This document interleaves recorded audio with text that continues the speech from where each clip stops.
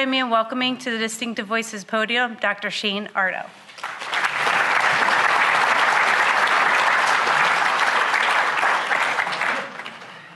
Thank you for the introduction, Jennifer. I'm really honored to be here this evening to tell you about the work my group's been pioneering at UC Irvine, less than a mile away, just up the road here. As Jennifer said, I've been there at UC Irvine for about 3.5 years as an assistant professor. And there we've been developing a new technology to take sunlight and directly convert it into electricity. And you might say, well, wait a minute, we already know how to do that, right? That's called a solar cell. We can take sunlight and convert it into electricity, so why are you doing that? Well, to be candid, we are looking at that technology a little bit. But what I'm going to tell you about today is converting sunlight into a specific kind of electricity. And this electricity is not driven by electrons in a solid state material like a silicon solar cell you see on people's roofs.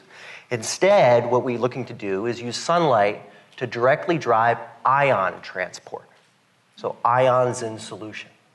And so ions, for example, are protons, hydroxides, common table salt, sodium chloride, found in enormous quantities in the ocean. And so we think if we can directly take solar energy and make our solar cell that generates electricity by moving ions, we can directly desalinate salt water. Okay, and we think that's interesting because now we have an idea, we have a concept that in kind of one compartment can do it all. Take the sunlight and move the ions. So it's a very simple design. Moreover, the materials that we're using are electrically insulating. Okay, they don't pass electronic charge through them. They're cheap pieces of plastic. Just like this plastic found in this water bottle here. This is polyethylene terephthalate. It's one of the materials that we use. And so we've already demonstrated that we can take specific dye molecules, bind them permanently to plastics like polyethylene terephthalate, illuminate them with sunlight conditions, and we see that we generate ionic electricity. It's very exciting to us. We're the first people to demonstrate this with synthetic materials. So what we hope we can do is take those types of materials and engineer them into something that looks like this, a bottle. Now, it wouldn't be transparent like this. It would be a horrible solar collector if it was, right? It would be darkly colored to absorb the photons. But then if we filled this up with salt water and then illuminated something of this size for about an hour, we have done calculations to show that we should be able to take the top off and then drink the now desalinated salt water. Now, of course, for conservation of mass, the sodium and chloride didn't disappear. They moved somewhere else in the bottle. I'll show you pictures of that later, of some ideas we have. But needless to say, we think this could be kind of a game-changing technology for small, portable desalination. Not necessarily for us here in the United States.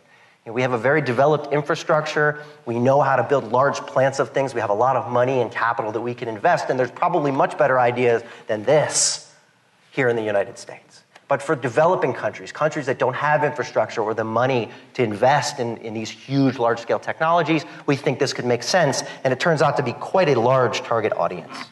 So let me take you through a talk today and tell you more about that. Let me tell you what I'm going to cover today. My outline is shown here. First, I'm going to go over and talk about the mechanisms of solar energy conversion and desalination. I think we all need to be on the same page, generally, how these processes occur. After talking about these, we can investigate some concepts of how we could marry a solar energy conversion technology to a desalination technology to drive the process I'm talking about, and then, of course, I'll tell you about our concept. After that, I'll tell you more about the inspiration for some of the ideas that I've come up with and my group has come up with. We've been inspired by solar cells, a type of desalination called electrodialysis, natural photosynthesis, and again, I tell you, our target audience is really people in developing nations. And then lastly, I'll tell you about our current status in our research, show you a little bit of our science, and tell you kind of where we think we can go with this concept. So again, first I'm going to tell us about mechanisms of solar energy conversion and desalination, starting out with the solar energy conversion. And so what I titled this slide is a dream scenario for clean water generation. Wouldn't it be fantastic if we could just take the sunlight that's irradiating down on us every day, and we could use that to productively take ocean water and make potable water? Well, that would just be fantastic. And I've already alluded to some of the points down here, is that while this would be a dream, efficient and reliable technologies exist to do this today. So maybe we don't need to dream.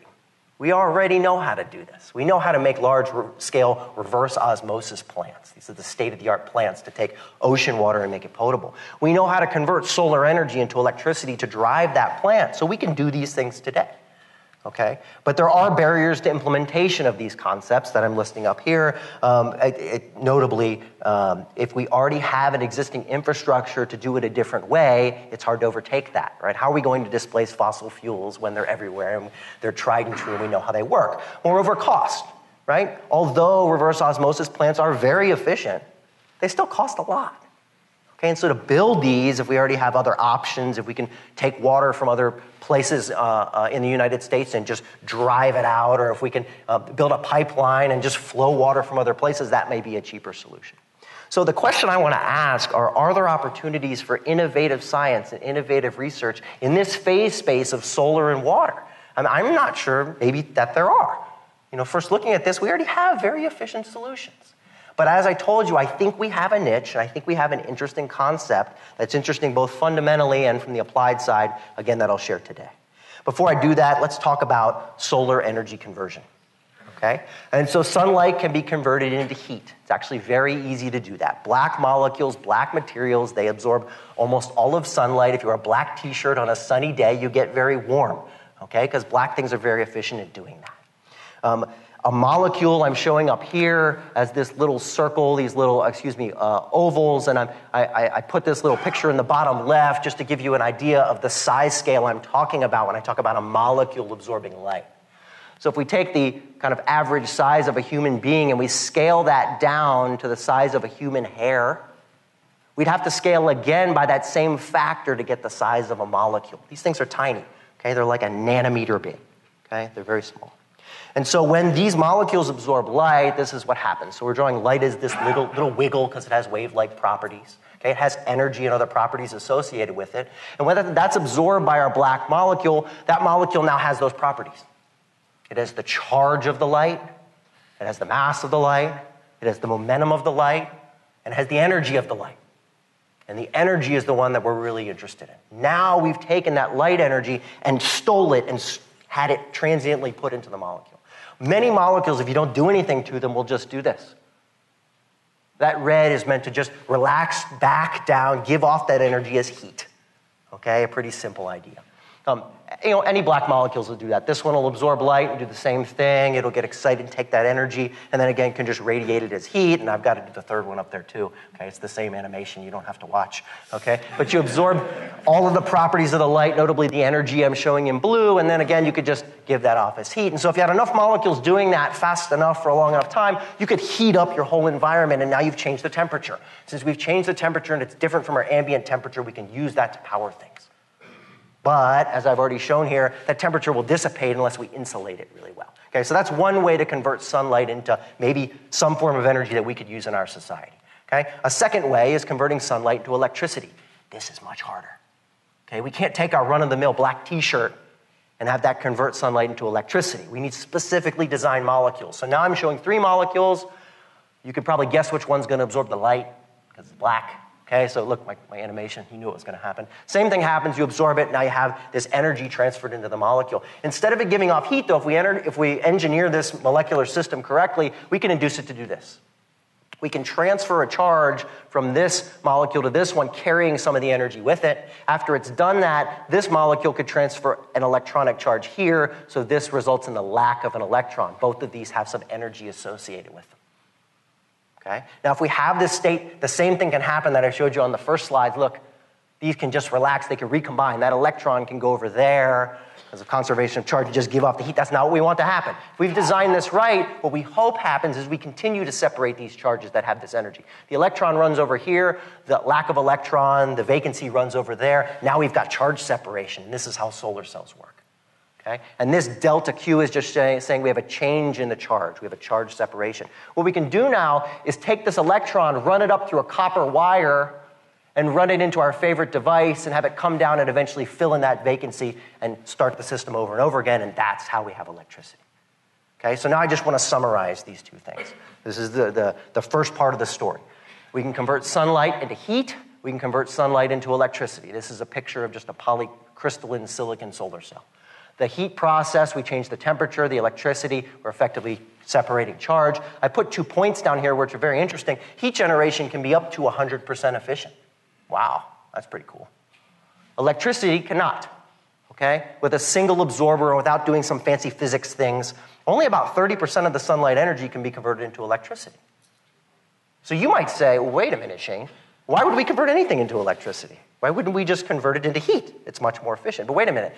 If we have heat and we want to run some process like our iPhone or we want to desalinate water, maybe that conversion step isn't so efficient. And that's what we need to explore. Okay, so that's the first step, that's the sunlight, but we need to add water to the story. How can heat or electricity be used to desalinate water? And so I'll start out my story with water. There's a water molecule that I took off the internet somewhere, okay, a little cartoon. These little ball and stick models are how chemists draw this. I've labeled them with the atoms, the 2 protons, and the oxygen there. And I have it wiggle, okay? It's actually wiggling and tumbling, and the bonds are stretching and stuff just at room temperature, this water molecule is. But this is the best I can do in PowerPoint with my animation abilities, okay? So if we add a bottle of this stuff, this is maybe what it would look like. They're all kind of bouncing back and forth, not in sync like I have them here again. This is just because I don't know how to make a better animation. But notice I've added sodiums and chlorides, okay, the major component in salt water. So what could we do? Well, we could heat this up a little bit. And if we heat it up high enough, obviously you know we get to a temperature where we get to boiling.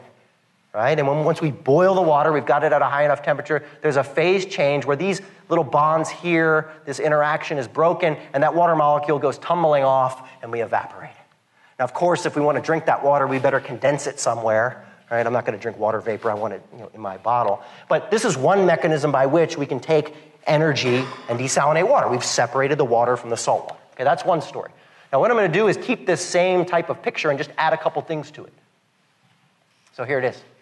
So again, I've got now a room temperature scenario, this just small wiggling back and forth. I've added a membrane, though, in this picture.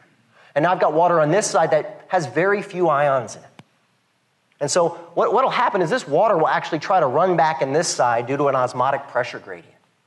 So if instead we can apply a pressure gradient that's larger than the gradient for the water to come in, and the membrane is designed so that it selectively allows water to move through it and not ions, we can push water through it. But what we have to do to get that to happen is take electricity. Remember, we know how to make that with our solar converter, right? We know how to make electricity now. But we have to use the electricity to run a pump. That's messy. And then the pump will pressurize our water system with our membrane to push it across. This is known as reverse osmosis. This is the process that's kind of the state-of-the-art technology to desalinate water on a large scale. This is a simple cartoon how it works. Okay? The last option I'm going to show on the next slide, it's very similar to this one. Look what I did. I just put 2 membranes in the story.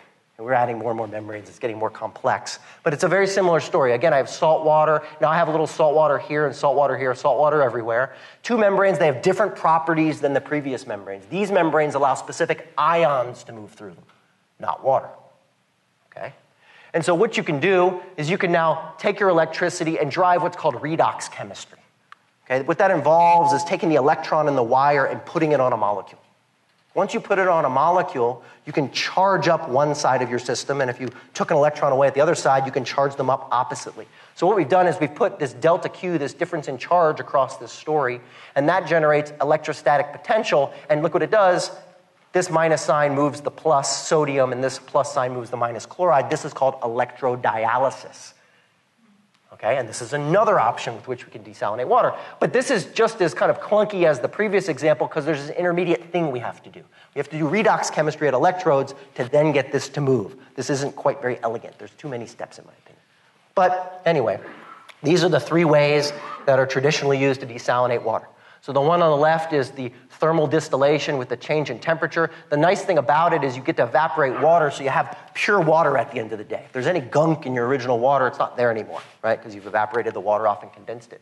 The problem is it's very wasteful. Evaporation requires over 1,000 times excess energy to make pure water. The minimum energy requirement to just move salt away from water or water away from salt, this takes 1,000 times, actually 1,500 times as much energy. So here's an analogy. I did the calculations. This is close to right. If I wanted to make a peanut butter sandwich and I had my knife on the table, I'd lift my knife up about 1 foot, and I have to use energy to do that, right? This potential energy I have to overcome, and I can stick it in and I can get my peanut butter out, okay? The analogy here, if that's desalination, the minimal amount of energy you need, if you want to do this by this thermal process, you take your knife and you throw it up to the top of the Empire State Building. That's the gravitational potential you need to overcome. That's the equivalent of doing this by solar thermal. Oh my gosh. That 100% light to thermal conversion isn't looking so good anymore because this next step is horrible. Now, I want to let you know, this is just fundamental kind of single reactions. If you couple this in a large power plant, these chemical engineers are smart. They know how to take energy and heat that you give off and put it somewhere else, and they can steal energy, and that number can be significantly smaller. There are plants that operate by this. But if I want to do this on like the podium here, just have a little small thing I give you, no way. Really energy intensive. Reverse osmosis is fantastic. It's nearly perfect. Membranes exist that are over 50%. They're thermodynamic. They're minimum energy requirement. They're very fantastic. What they do is they pressurize water, as I said, and drive it through a membrane, as I'm showing here. These little black triangles are meant to represent stuff you don't want, not salt ions. And so the problem is if you've got maybe bacteria or something in there, you'd push some of them through as well. That's what makes this one on the left kind of nice, is that there's not a problem with that. But it is nice. Electrodialysis is fairly good. That redox step is actually a problem. It uses a lot of energy comparative to the energy just to desalinate the water. That becomes a problem, but you don't move as many things. Okay, water is highly concentrated. The ions, even in ocean water, are only there at a factor of about 100 less. So you don't have to move as many things, but it ends up being rather energy intensive, and you have the same process. If there's some yucky stuff in here at the beginning and you pull the ions out, the yucky stuff is still in there. Okay, so both of these have some residuals. So to put this together, I've now told you about how we can take sunlight and convert it into energy we might be able to use. I've now told you how we can take different types of energy and take salt water and make it potable. Now what I want to do is put all this story together and look at some possible technologies. But in doing that, I first want to tell you about the solar resource. Okay? Sunlight is a huge resource. The amount of energy in sunlight that strikes the entire surface of the Earth in just 1 hour is enough to power our planet for an entire year. Think about that. There's a huge amount of energy. That's all the incoming energy. If we can convert all of that into types of energy we need, for example, electricity, with 100% conversion over the entire surface of the Earth in 1 hour, we'd have enough to power our planet. It's a huge number. And so I've done some calculations. If we want to then supply all of the water we currently use on the planet by reverse osmosis, what that would take is 3% of that energy. So it turns out if you want to get us all of our water demand in a year, you need 2 minutes of sunlight. So this is the metric I want you to think about. 2 minutes of sunlight in the entire Earth, and we can have all the water that we need. And let's come to this slide. This slide is now grouping the things together. I told you we can take sunlight with roughly 100% efficiency, turn it into heat with a black absorber. We can then take that and drive this thermal distillation process. Okay? This is kind of nice because it's just heat to heat. It's a simple kind of idea. On the other end, we can take sunlight and convert it to electricity. Then what we do is we go through some other intermediate step. We either use the electricity to drive a pump, or we use the electricity to drive redox reactions. And depending on which one we do, if we drive a pump, we can then pressurize and perform reverse osmosis. If we do redox reactions, we can drive electrodialysis. Now remember, I said 2 minutes of sunlight on the entire surface of the Earth. So now what I'm doing is I'm putting kind of the equivalent minimum amount of time in this unit of this 2 minutes over the entire surface of the Earth, taking in considerations kind of the reasonable efficiencies or, maximum efficiencies of these processes. So it turns out reverse osmosis, if you want to take the sunlight and do these steps, it would only take 6 minutes of sunlight in the entire surface of the Earth. If you want to do this process by electrodialysis, it's 40 minutes, and it's because of those redox reactions. And I'll show you more about this in a minute. If you want to do the solar thermal route, which is really nice because it's just one kind of step, it's just temperature gradients, 2 days. 2 days, and that's because you have to take your knife and throw it, to make your peanut butter, you have to throw it to the top of a huge building. Okay, it's just very wasteful. So that was my overview on the mechanisms of solar energy conversion and desalination. I now want to get into different desalination technologies, tell you about our concept and how it overcomes part of the issues with electrodialysis. I think the last thing that I showed you. So this is one option to deliver right now to a developed society like ours, clean, potable water. This is the way that I would probably do it today.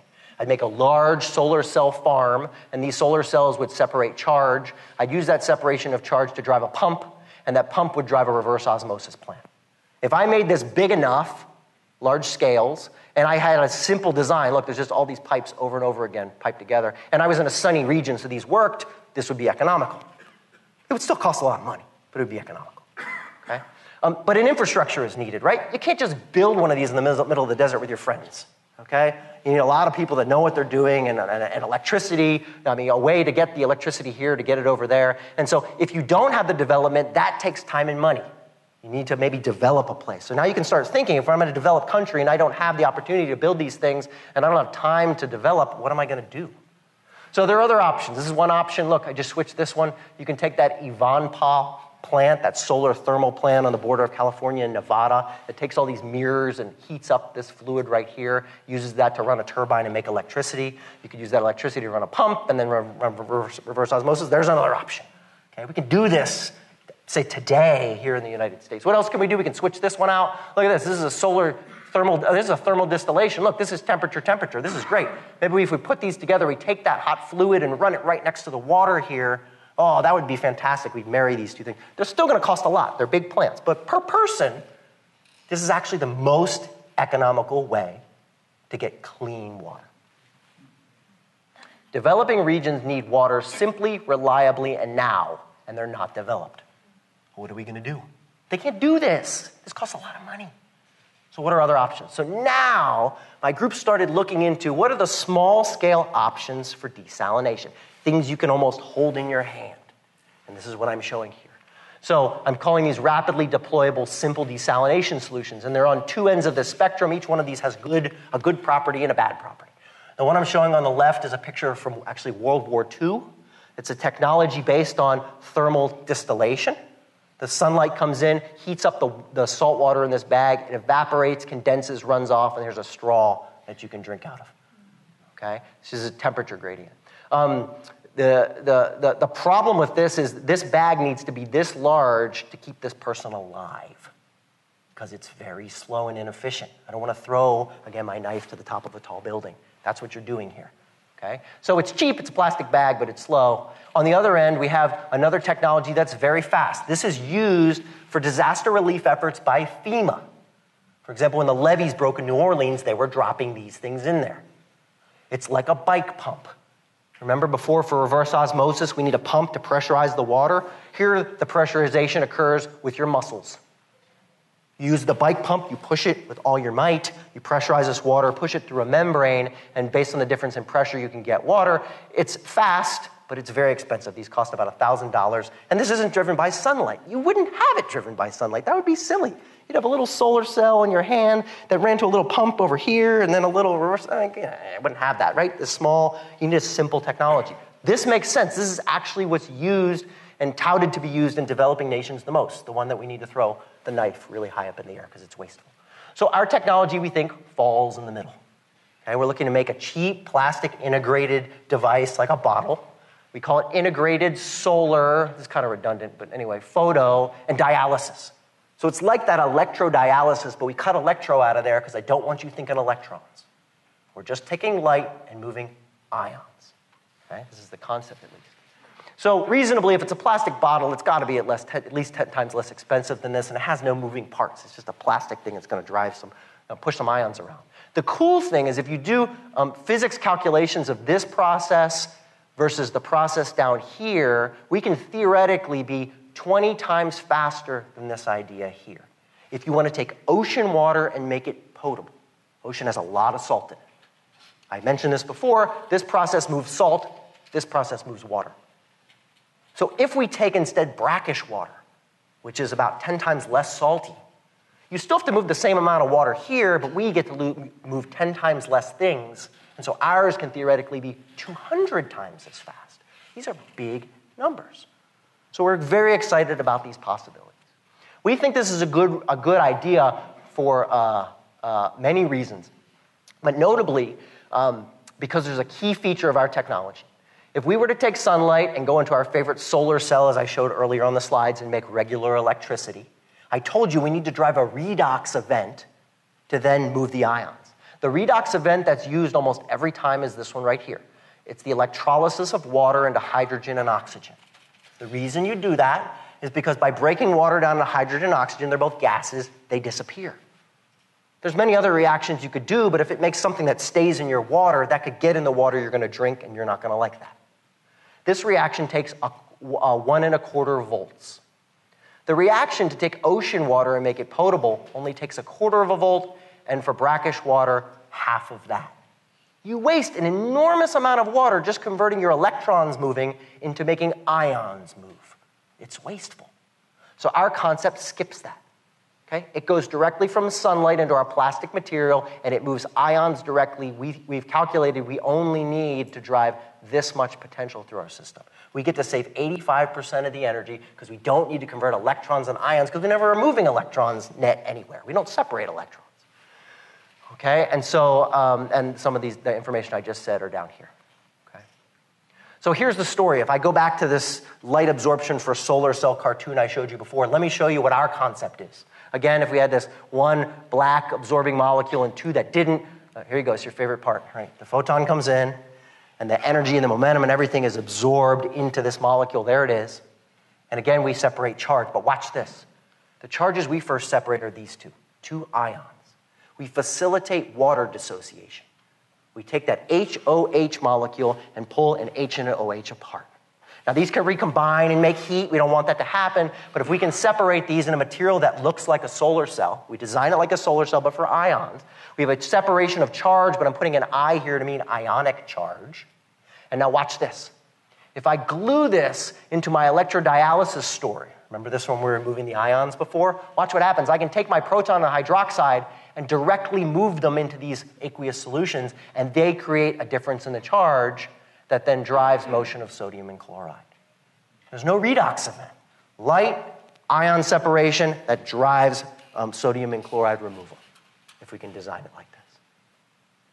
So here's our concept, okay? It's a simple idea. It kind of needs to be circular, actually, to make this all work out. But this is what I just showed you. Light comes in here to a material, separates a proton and hydroxide, and then remember we had two membranes. Here's our plus and minus. The sodium chloride is here, the chloride goes there, the sodium goes there if we use the right membranes. These membranes are known. They're cheap pieces of plastic. They're made from all sorts of different polymers. We think we can do this. Don't ask me if you can buy one of these. We don't have any of these things yet. Okay, this is our concept. The physics makes sense. We're working hard on these materials, and in fact, we developed two I'm showing here, this yellow one and this orange one. You immediately say, well, these aren't black, so it's not very efficient. You're right, okay? But it works. Meaning it takes light and generates ionic power. It does the process that we have here. Okay? We think that this is a good idea for 3 billion reasons. I've already mentioned this some. The first reason is there are 1 billion people on this planet that don't have access to clean, potable water. Okay? Mostly in developing nations. The second reason, I like this stat, is that these plastic water bottles are made on an enormous scale. About 1 billion every week in the United States. And you may say, Shane, that's a problem. We got to get rid of plastic. It's horrible. I say, good luck. It's everywhere. Okay, we don't use as many plastic bottles. Hopefully we'll recycle our bottle or it'll be biodegradable, fine. But we already make this on a huge scale. I want to use it. We don't need to have an infrastructure change to develop more of these things. The last 1 billion reasons why we think this is a good idea is the cheapest, most efficient technology, reverse osmosis, costs $1 billion just to build the plant. Not even to turn it on. They can't afford the $1 billion. So they need a different solution. This is actually even a worse scenario, as I've shown here, because the United Nations has predicted that in about 12 and a half years, half our global population won't have access to clean, potable water. It's a huge issue that we need some innovative solutions today. We think this crazy idea that I dreamed up about 5 years ago might be it. Okay? So let me tell you a little more about this. So I've told you about now the mechanisms of solar energy conversion and desalination. I've told you about the main technologies. I told you about our concept. I want to get into some of our inspiration, some of the rationale, my thinking when we went into developing this device, and then ultimately our current status and outlook. This is my more like sciencey portion of the talk. So I'm sorry for the quality of this one, but we are actually inspired by nature. Okay, we're inspired by photosynthesis. And in the community that I grew up in, the photochemistry community, when someone would say that, they'd show this picture. This is the photosynthetic machinery across a lipid bilayer in a green plant. Okay, light is absorbed by two different photosystems right here and here. All these arrows mean electrons or ions are moving. The chemistry you do is you oxidize water to oxygen, and you reduce over here this NADP molecule to an NADPH. Okay, what this does is it steals electrons from water, and it uses them to make food for the plant. And it uses light, two different photosystems. And so researchers for, I don't know how long now, maybe 20, 30 years have been making synthetic analogs of this thing. And so I'm showing here a picture from the Joint Center for Artificial Photosynthesis and the NSF Center for Chemical Innovation Solar up at Caltech. They've been developing a device that looks like this cartoon. These are little light-absorbing rods. They're semiconductors, another set of light-absorbing rods. They're on top of one another, and they drive the chemistries that are very similar to this. They take water and oxidize it to oxygen, and on this side, they reduce protons to hydrogen. It's essentially our version of this. It allows us to get clean hydrogen. Okay, it's very exciting. There's been a lot of research in this recently. I like to turn to a different photosynthesis, actually the first photosynthetic process on our planet. Okay? What happened was in these purple halobacteria, light is absorbed by these specific proteins called bacteriorhodopsins. And instead of moving electrons and doing bond making and breaking like chemists love, this just shuttles a proton. And it shuttles a proton against its energetic gradient. That's all it does. Then it uses this difference in proton activity here and here to go through another protein to make food for the plant. It's a cyclical cycle. It's a cycle that just involves light and proton motion. Very simple. So, is there an analog of that? And the answer until a year or so ago was no. Okay? And so this is the concept that I came up with in 2013 to use this crazy idea I had of a membrane that would pump protons to desalinate. This is a picture I took. Obviously, it was very fuzzy. I didn't think I'd ever show it to anyone. On my iPhone when I was in a Radisson hotel at a review meeting for DOE. And this is the cartoon of the little circle with the salt water. The little wiggle is light. There's a proton and a hydroxide. That should be a sodium, but I put an M, and an X is for chloride, and this is the desalination idea. I was very proud of myself, right, that I wrote this. I said, this is cool. This is going to work. So I looked in the literature, and look what I found. Many, many years prior to me, George Murphy, who was visiting at the time, it was called the Solar Energy Research Institute, it's now called the National Renewable Energy Lab, right when it started up, wrote a perspective paper with this crazy idea on here. Okay, he drew this thing. This wasn't to be used for desalination. He didn't talk about that in this part of the paper. He talked about other things. He didn't have kind of the exact mechanisms of how this would work. You know, we're doing things differently, but just jabbed me in the side, right? Thought I had it. But here's some quotes from his paper. A light-driven ion pump is analogous to a photoactive semiconductor electrode like silicon, like a silicon solar cell, but with electrons replaced by ions as transfer agents. I mean, everything I've been telling you, right? But look at this. The possibility of such a development is highly speculative. Oh, I love it. We did it. Good. Thank you, George. So I think George is really a visionary. I think this is a fantastic paper that essentially no one cited, so it's very hard to find, but we found it. Okay, so we think we did it. And so this is what motivates us, right? We modeled our idea after a solar cell. I was trained in labs that studied how solar cells work, how traditional electronic semiconductors work, the physics and the chemistry and all this stuff involved in them. This is my cartoon version of a silicon solar cell. Again, here's a cartoon of one.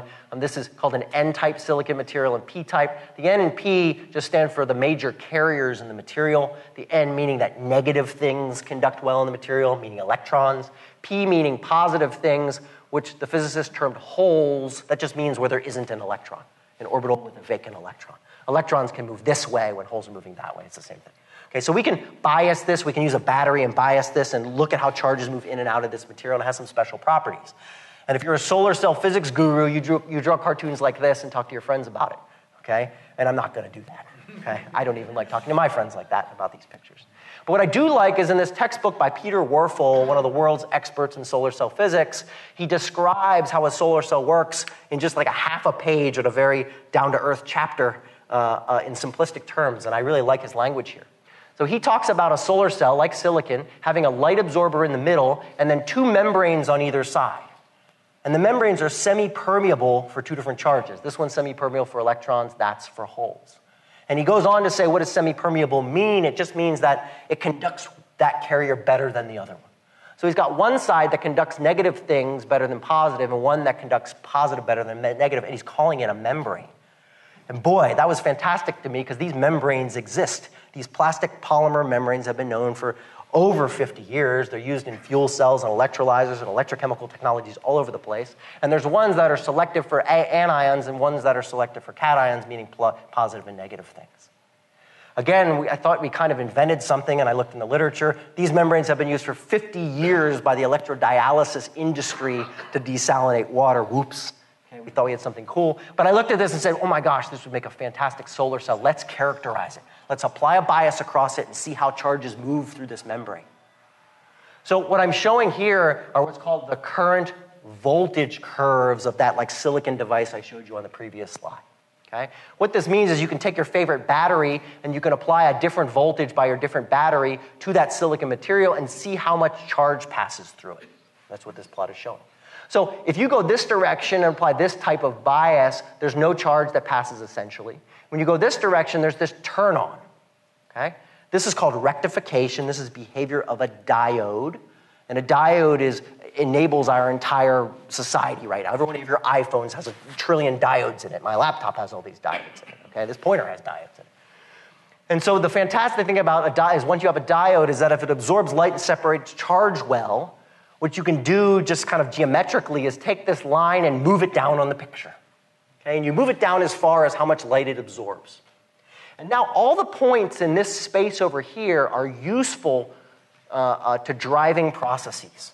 Okay? This point right there is the maximum amount of energy you have to drive your process. And this point here is the maximum current, the fastest rate you can drive your process. So you want curves to be shifted down here, and you want them to look like this, because look, when it has this sharp turn on, you get a very large value there. And so as I said, these membranes have been known for over 50 years. 1959, there was a paper reported on this membrane plastic version of one of these diodes. And look at this. This looks a lot like this purple one. Except you'll notice that right past 0, it starts increasing. And so if I turn this into one of my ion pumps and I shifted it down, it would come over and then it would go up really fast. You'd get a very little voltage out of this. You get very little energy. It wouldn't allow you to do all of these fancy things we want to do, this desalination. So I'm happy to report that my group has made some of these. We've made a lot of these. I'm just showing you one of our curves here. You can see it looks a lot like this one. Here's the 0 mark. This, between here and here, is a volt. Okay, that's a significant amount of potential. What that's just telling us is that we have a lot of room before the current starts increasing, the ionic current. So if we can allow this material to absorb light, then it should be able to separate our ions and give us a large energy and a large rate of desalination. But there's the problem. This material looks like that in the dashed box. It doesn't absorb light. Okay, how is this going to be a solar technology if it's not black, or at least partially black and absorbing light, right? So the key to our development was to introduce a specific type of molecule that could convert light directly into ionic energy. We needed a molecule to do that. So we needed to introduce something, one of these black molecules or another molecule, to absorb light, because this doesn't absorb any light. But we want to put it in this material, because this material is set up to behave like a really good solar cell. So that's what we did. So, but moving forward, another solar cell expert, Steve Fonash, commented that while the material system for a solar cell is involved, there's core pieces that are required. There are 3 pieces, he says. One piece is you need the absorber. That's the thing I was talking about, this light-absorbing thing, so we can take the energy of the sunlight. And the other things is a symmetry breaking region and a contact. And it turns out the symmetry breaking region and the contact can be the same thing. This satisfies that. So as I've already alluded to, we need an absorber. What does our absorber need to do? Absorber materials may be classified as semiconductors or dyes. We chose dyes because we don't want solid-state semiconductors in this. We just want little molecules bound to our plastic.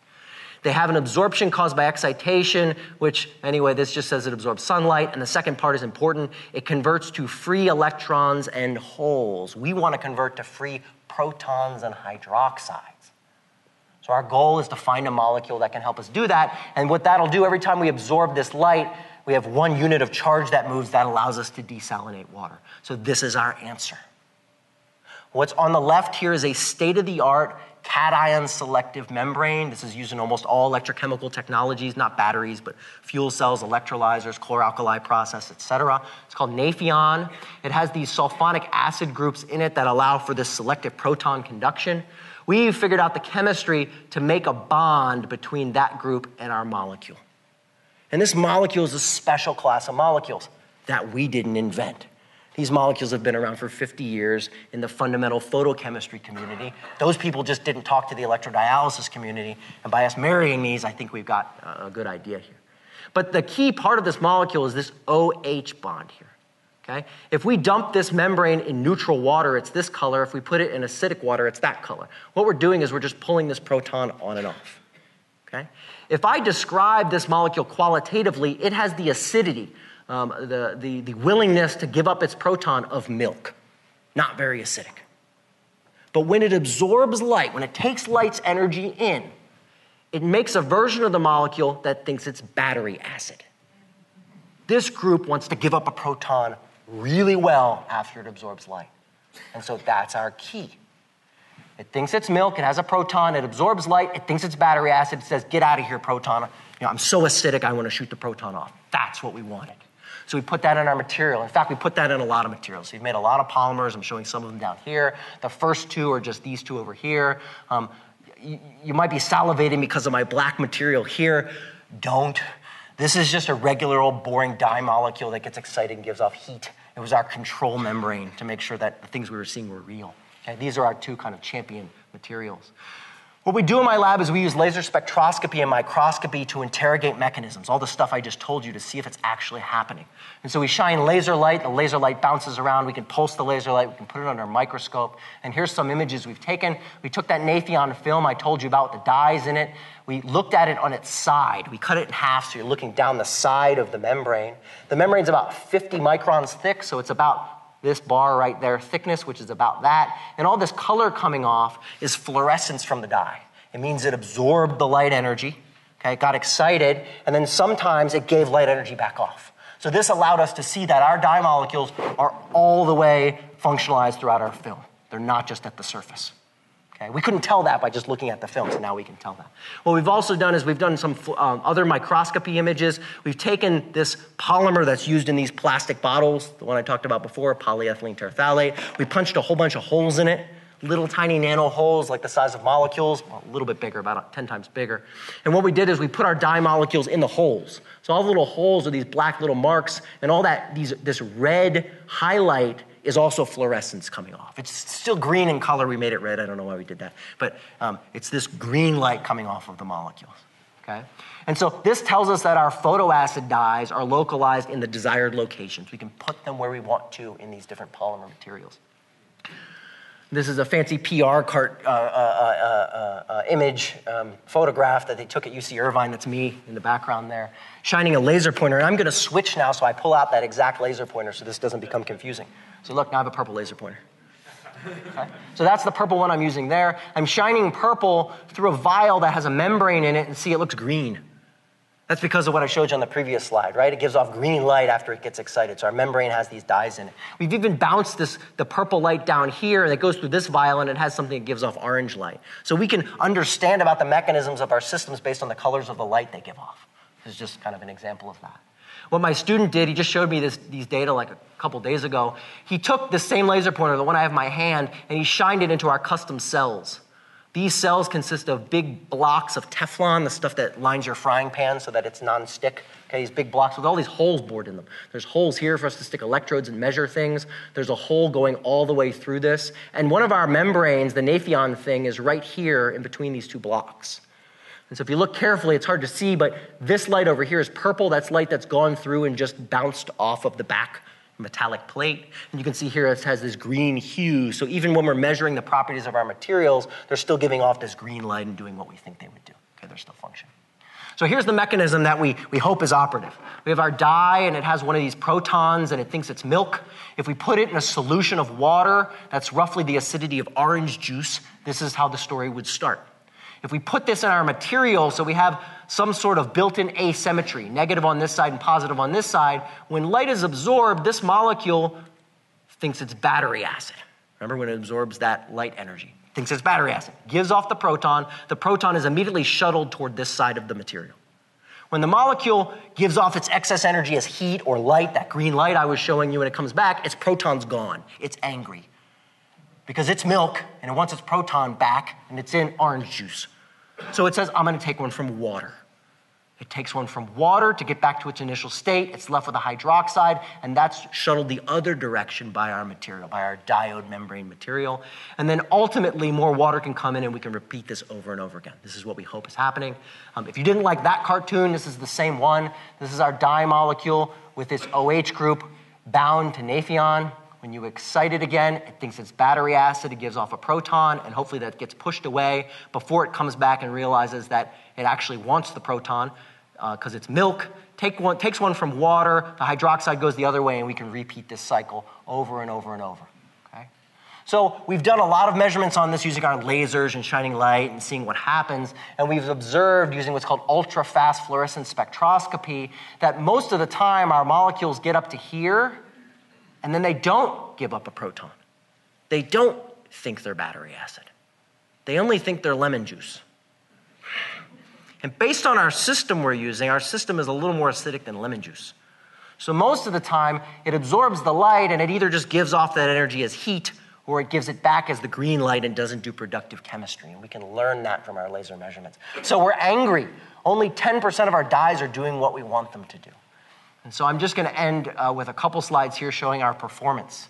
This reading here, this photo voltage is proportional to the energy we get out of our materials.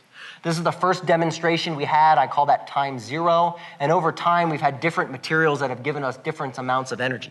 This is on a log scale. So this is an order of 10 better, an order of 10 better. Look where we are recently. This was just a couple weeks ago. We demonstrated a voltage that's very close to that needed to desalinate ocean water and make it potable. Now, these materials aren't that stable. We did it once, okay? Don't go run into the press about this, okay? But we're very excited because we think there's good promise here. We don't just need voltage, though. That's the energy. We need current because current dictates the rate with which this happens, how quickly we can actually desalinate the water. This says we have the energy. Are we doing it fast? No. That's the problem. This is our target up here. This is where we think we can get. But these three materials had these horrible values. Remember, these are orders of magnitude. Oh, yeah, this is barely working, okay? But it's working a little, so I'm happy. And so I want to just tell you a little bit about analogies between our semiconductor, if you know some things about semiconductors, and traditional semiconductors. Our semiconductor is actually water, which I might be the first person to say that. Hopefully, probably not. I'll find that in the literature 50 years ago. Somebody else said it. But anyway, mobile charge carriers and electronic semiconductors are electrons and holes in our water. They're protons and hydroxides. You can dictate the energy and the distribution of the charge carriers by a simple formula. It's the product of the positive things, the negative things equals a number. The same thing holds for protons and hydroxides in water. Okay? The number of maximum carriers you can have in a semiconductor is traditionally about this number. In our material, it's that number, our water. And our energy gap, which I don't want to get into the details, but the energy gap of an ideal semiconductor is that water's ionic gap is about 1. It's pretty good, actually. Water might be a pretty good semiconductor. This is pretty cool. Aha.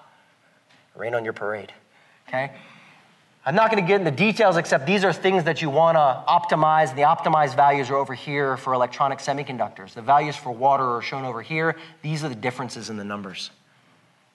This number is different by 6 orders of magnitude. This one, 3 orders of magnitude. That one's 5 orders of magnitude. Bulk water is actually a very poor choice for a semiconductor and a solar cell. But we don't need a lot of energy.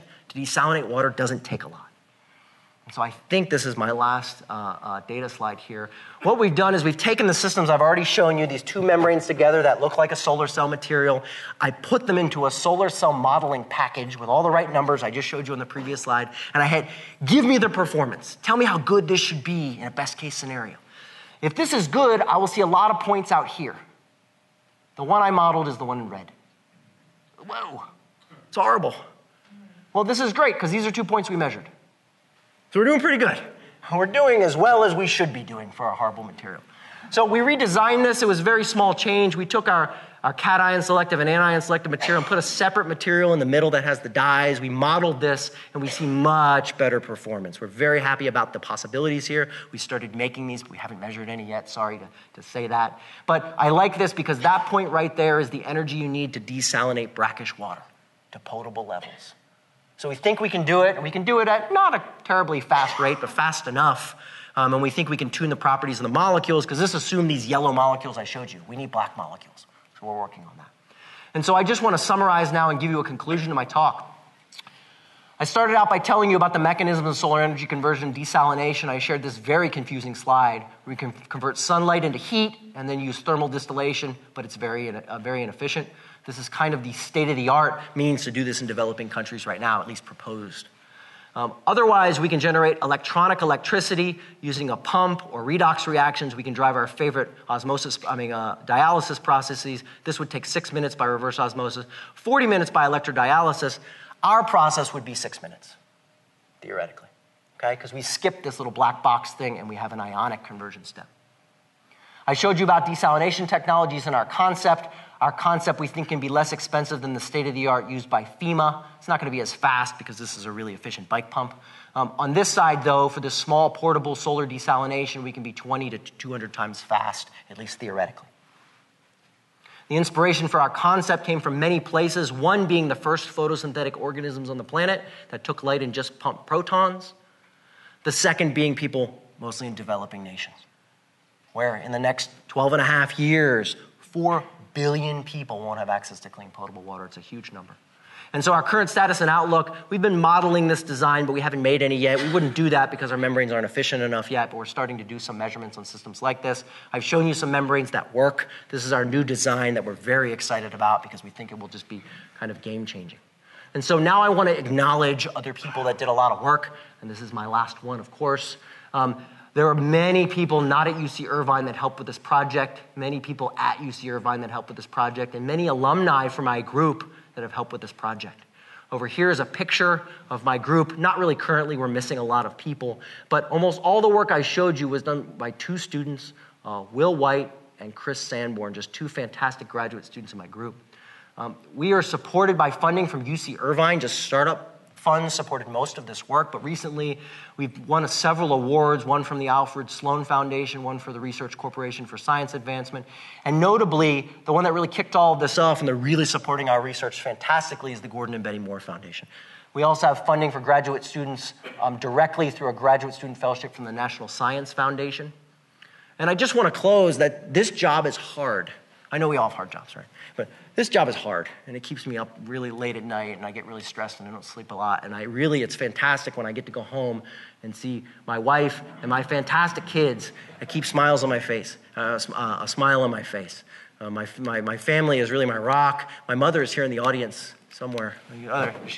So she was able to come out, and it's really great to have that support. And so I've gone over by like 1 billion minutes. We probably have no time, but I'd love to keep taking as many questions as I can if you have them, and thank you.